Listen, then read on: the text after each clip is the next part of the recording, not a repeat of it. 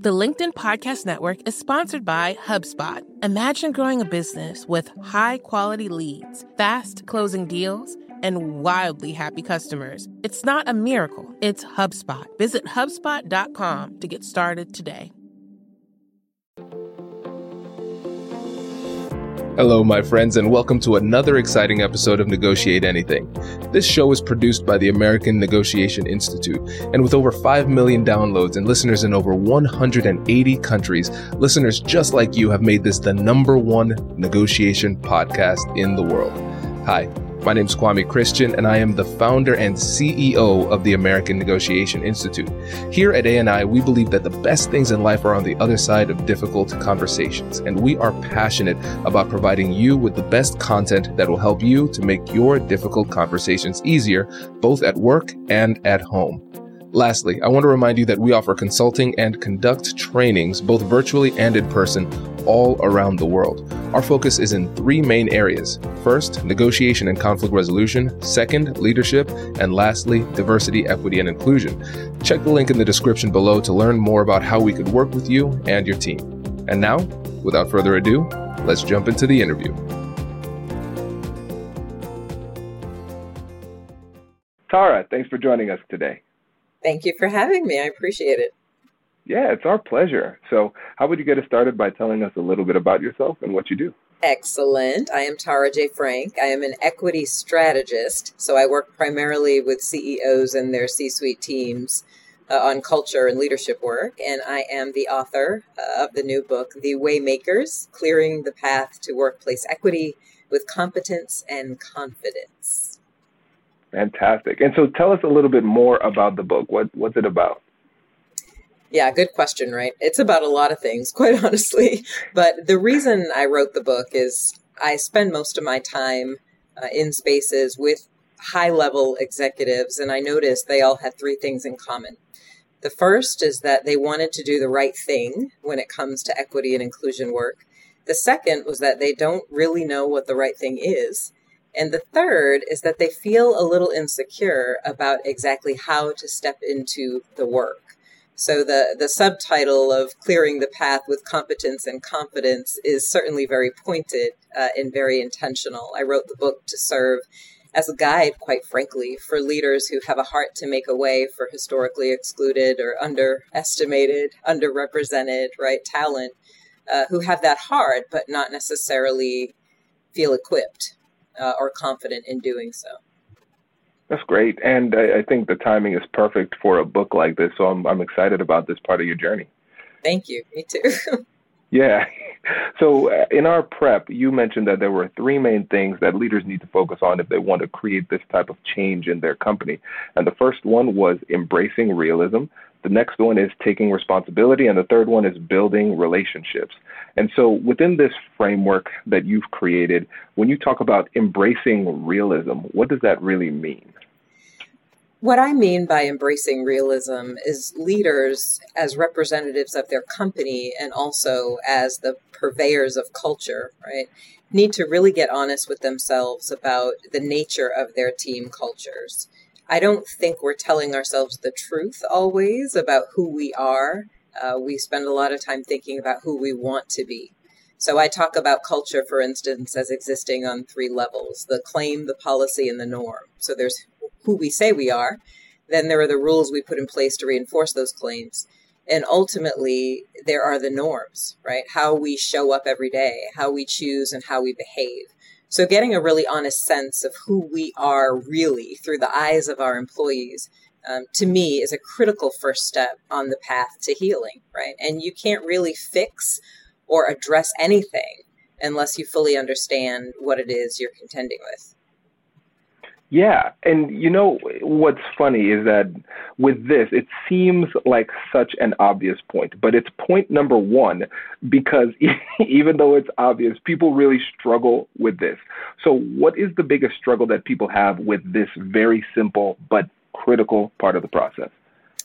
Great question. I have 2 things I'll say about that.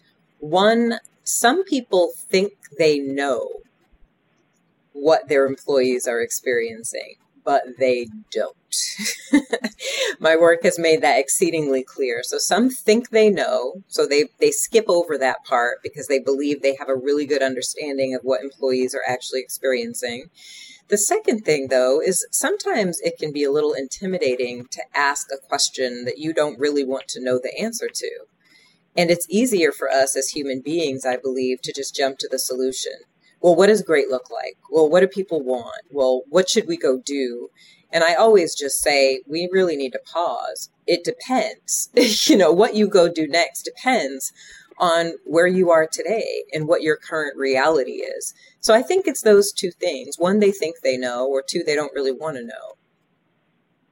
You're spot on. And it's so true. And you can see that smile creeping onto my face because I've seen it myself. And it's so true. It's such an interesting quirk in human psychology. Like, you want to get better, but sometimes we're afraid of opening up the closet and seeing what's inside, because it's not just that it will demonstrate that there's a lot of work to do, and not just that it can sometimes be sad, but sometimes it's really hard to look in the mirror and recognize the potential impact that our behaviors have had on contributing to the problems that we're facing. Amen. It makes me think of, one time I hired a personal trainer, and he was like, okay, well, we need to get all these measurements, and we need to weigh you, and we need to understand your body mass index. And I was like, do we really, though? Do we really? All I know is I'm not where I want to be. Is that necessary? Well, if you want to have a sense of whether or not you've made progress, yes, it's necessary. It's painful, but necessary. Exactly. And now let's actually dig into this, because there may have been times, and I don't want to speak for your career, but I know it's been true with me when I've been working with some people. People are resistant to this part of the process. And so for you, when you work with your clients and you run into that type of resistance, how do you approach the conversation to get them to feel more comfortable with making this change and doing this particular part of the process? I try to ask really good questions. It's interesting that you ask me that, because I tell this story in the book. I was working with a CEO and his executive team. There were about 20 people on this executive team for a multinational $billion+ financial organization. And we were there to talk about how Black executives were experiencing their company. And so I was doing the first step, right, which was trying to help us all understand the current state. And he, like many CEOs of huge organizations, has a bias for action. And so he kind of interrupted me just a couple minutes in, and he said, I really want to solve this problem. I really want to get to solution. And I said, I hear you. I said, well, let me just ask a quick question then. And if the answer is affirmative, we can absolutely move on. I said, how many of you around this table believe you fully understand what your Black executives are experiencing today and how those experiences are impacting their careers? And one person raised his hand, the lone Black man at the table, and everyone else was quiet, at which point the CEO said, please continue. There you go. So, yeah. That's great. And I love the simplicity of this. And the listeners will know that I'm excited about this, because the methodology that we use for persuasion as just a foundation for conflict resolution and difficult conversations in general is called the compassionate curiosity framework. Everything that we do is based on curiosity and the power of asking great questions. And what you'll find is that a lot of times the success and failure you experience in these conversations isn't contingent upon the amazing, awesome, cool things that you say. It's contingent upon the amazing, awesome, cool questions that you ask people. And with this example, I'm sure there was that awkward silence, right? And nobody enjoys feeling that type of tension. And the temptation that people would have in that moment when they ask a very pointed question that shines the light on the other person in an uncomfortable type of way, you want to jump in and rescue them from that tension, but that tension is doing work. And the fact that they didn't have an answer was, in fact, the answer. Absolutely. I love this. And honestly, we could talk about the power of questions or great questions all day long because I use them a lot, as I know you can appreciate. Absolutely. Oh, this is great. This is great. And this is a perfect time for us to segue to the second point, which is taking responsibility. I love this point. So when you're thinking about equity and change within an organization, what does taking responsibility look like to you?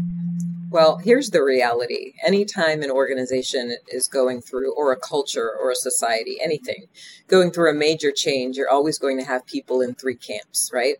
Think about the Pareto principle, 80-20 rule. You're going to have people who are ready to change, like, let's go, I'm ready, I love it. You're going to have people on the other end who are crossing their arms, digging their heels in, right? Saying, I like it this way, I don't want to change. But in every case, the majority of the people are going to be in the middle, sitting on the fence, potentially observing, maybe watching what's happening, feeling badly about what's happening, but not necessarily seeing themselves as playing an active role in facilitating it. And I call the Waymaker's book an invitation very intentionally, because what I'm doing is I'm inviting the people, that majority who are on the fence, I'm inviting them off the fence into the equity arena. And what I say to them is, if this is your business, this is also your work. It's not your HR leader's work. It's not the work of your 1 or 2 or 3 person diversity, equity, and inclusion team. If you are a leader in this company, this is your work. And unless you take responsibility for it, it will not work. We are stuck because of the fence sitters. That's why we're stuck. Does your company invest in professional development training? If you believe that your team would benefit from a negotiation workshop, all you need to do is go to our website, fill out the workshop request form, and then we'll set up a time to chat. These workshops are completely customizable, and we've done them all around the country. Negotiation and conflict resolution skills are beneficial across all professions, but they're especially useful in procurement, purchasing, sales, sourcing, and contract management. Our calendar is filling up quickly, and we even have some workshops scheduled for next year. If you think you might want one, I'd suggest reaching out soon so you don't miss out. Check out the link in the description to learn more. And now, back to the show. The LinkedIn Podcast Network is sponsored by TIAA.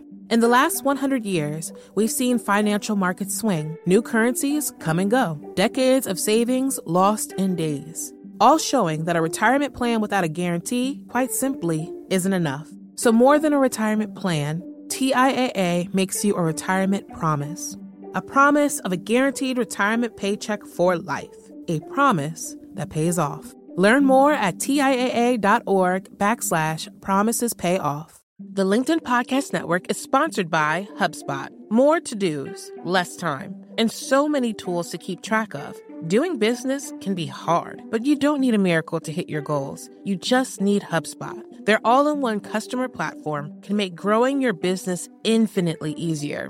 Imagine this: higher quality leads, fast closing deals, wildly happy customers, and more benchmark-breaking quarters. It's not a miracle, it's HubSpot. Visit HubSpot.com to get started today. Absolutely. Okay, so let's break this into 2 parts. I want to explore the use of the term invitation, and then also what it is that we need people to do. So let's first start off with invitation. That sounds very nice, and I noticed that you're not saying we are going to push people against their will. So why didn't you use a more aggressive term? Yeah, I'm so glad you asked me that. No one has asked me that yet. Here's the thing. There are so many conversations going on right now about diversity and equity and inclusion work, and what works and what doesn't work, and how we should engage people who don't necessarily have to participate, how we should engage them to participate. Here's what I know.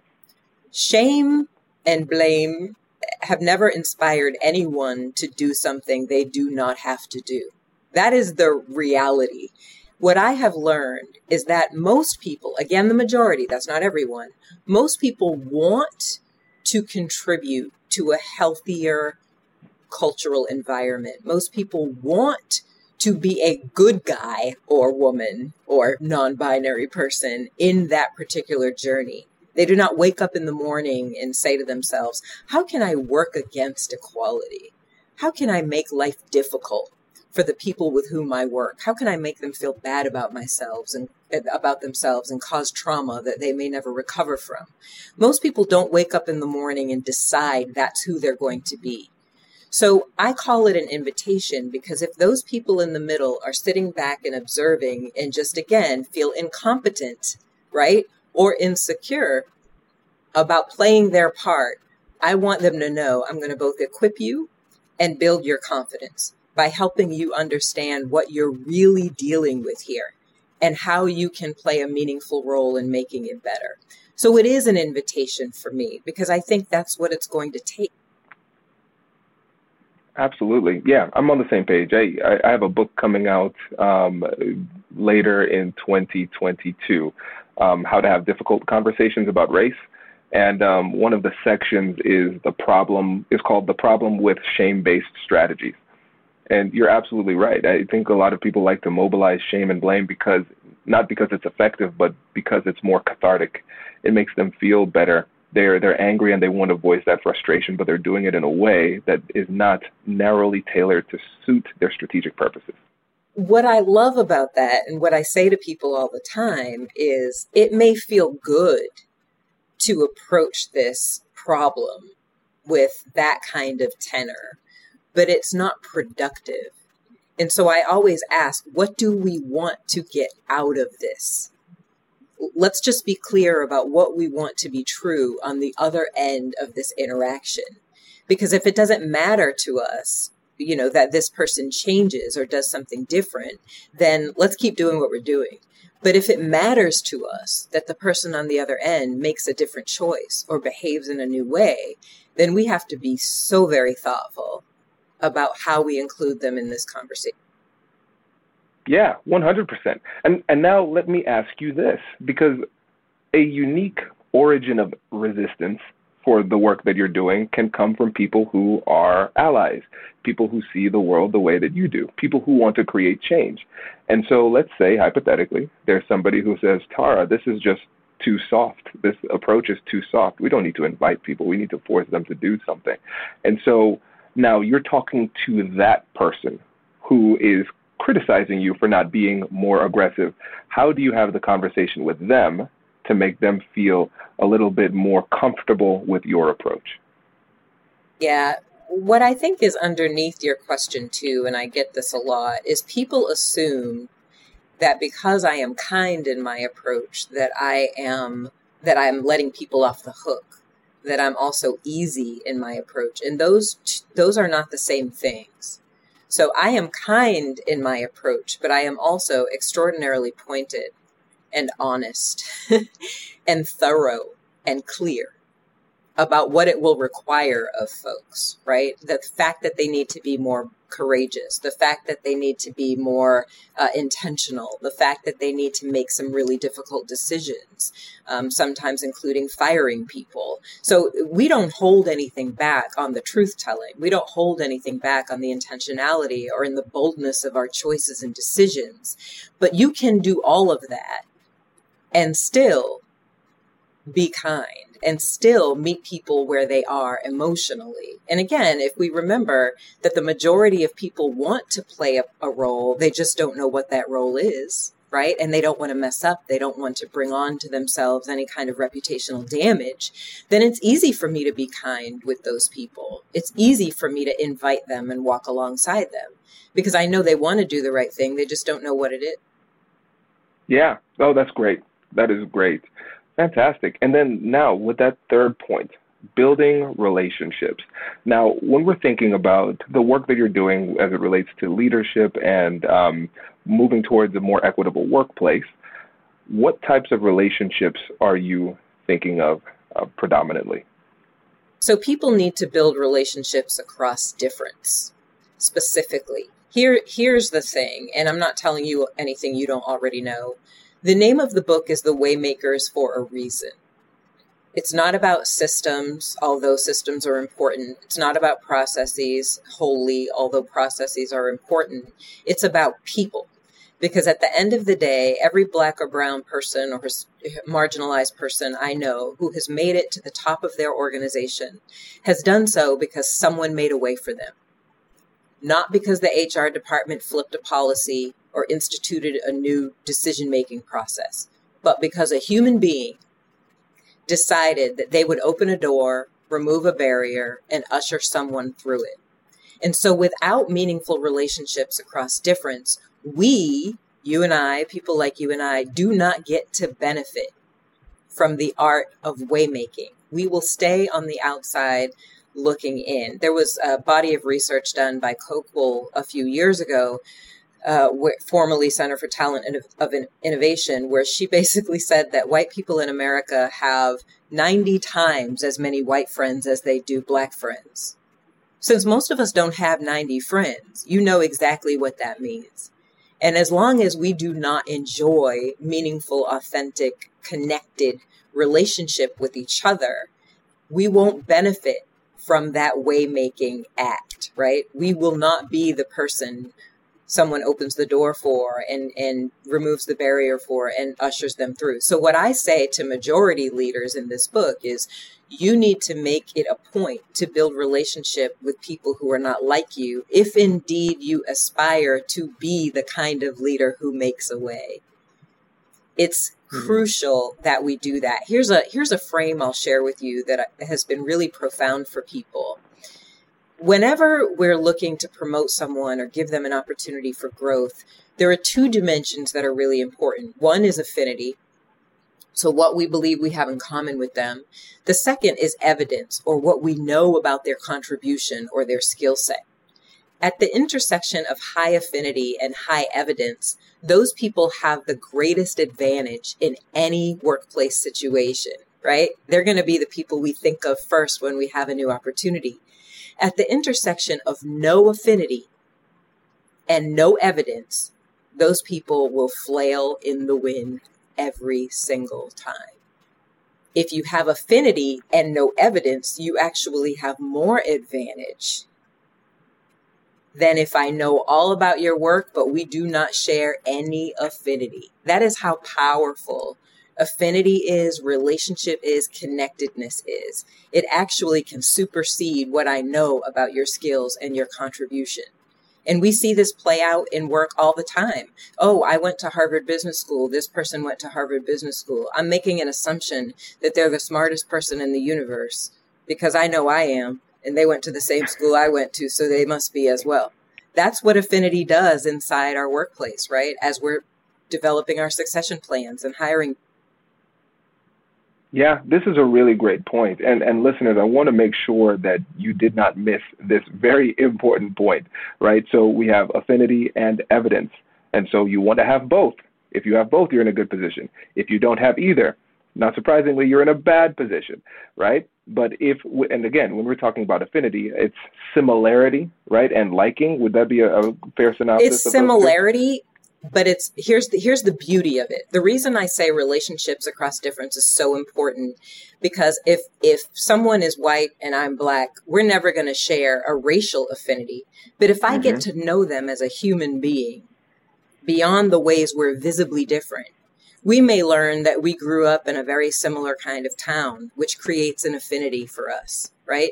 We may learn that we both are in a blended family situation and both have 6 children, which creates a moment or a point of affinity for us. So you can create affinity, right, that is along invisible dimensions if you develop the relationship. Without that, you can't cultivate it. Yep. There we go. And this is such a critical point, because if you have affinity but no evidence to demonstrate your competence or ability, you're still in a good spot. And I think that's what people don't realize too, because when you think about the psychology of it and you have an affinity bias, I can see you in me. And so if you succeed, it's almost like seeing a bit of me succeed. And so that's why it's so important not just to have relationships, but as we have these conversations, difficult or otherwise, we are intentional about finding similarities.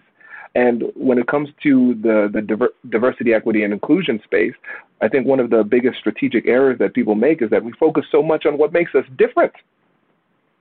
And there's so much that can pull us together when we take the time to establish the relationship, as you say.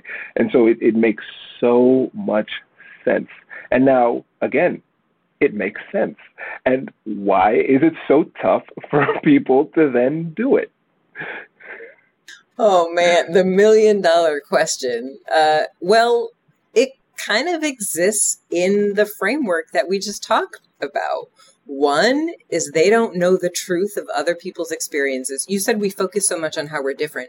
I put that in the realism camp. It matters that we understand how we're different because we're all starting from a different place on the marathon, right? And so it matters that we get a realistic sense of that. So one, people don't do it because they don't fully understand that real picture. Two, they don't feel responsible. It's easier to sit on the fence and watch other people do it. Like I say to leaders all the time, hey, I'm going to need you to move from your monitoring position to your momentum position. You don't get to sit on the fence and grade how other people are doing that. Oh, that's good. You get a B, you get an F. Like that's not your job here. So they don't feel responsible. They don't feel that it is their place, if that makes sense, to do anything different. And then lastly, they don't have meaningful connections across difference, which means they're not being emotionally compelled to do anything other than what is natural for them to do. Yeah. Oh, this is great. Yeah, it makes a lot of sense. It makes a lot of sense. And there are probably listeners out there saying, wow, I want to learn more about Tara. I wonder if she wrote a book if they weren't paying attention. Can you please remind them about the book and how they can get in touch with you? Oh, thank you so much. Yes. So please go to wearethewaymakers.com. Where you'll find links to buy the book. Of course, it's also being sold anywhere that books are sold. But you call The Waymakers, Clearing the Path to Workplace Equity with Competence and Confidence. And what I promise everyone who reads it is exactly that. You will be more competent, in this space and as a leader in general after you read it. And I believe you will also be more confident because what I remind people of is as complicated as we make this work, and I'm not suggesting it's simple, it's also very human work. And we are all human. So we can do this. We can do this. We don't think we can, but we can. I love it. Tara, thank you so much. We really appreciate it. And listeners, make sure to check the links in the description for all of the access to Tara's website and the book as well. So thank you again, Tara. Really appreciate it. Thank you. Thank you so much for having me. Congratulations! You've just joined an elite club. By listening to a full episode, you're now officially on the Negotiate Anything team. So welcome aboard. What most team members do is they subscribe to the podcast because that allows them to automatically get the latest episodes of the show.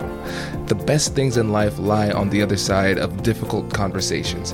Keep learning, keep practicing, and keep getting better. Your relationships will improve, your career will soar, and you'll have the confidence you need to get the most out of these crucial conversations. Again, thank you for joining the team. We're excited to have you, and I will see you in the next episode. I'll catch you later.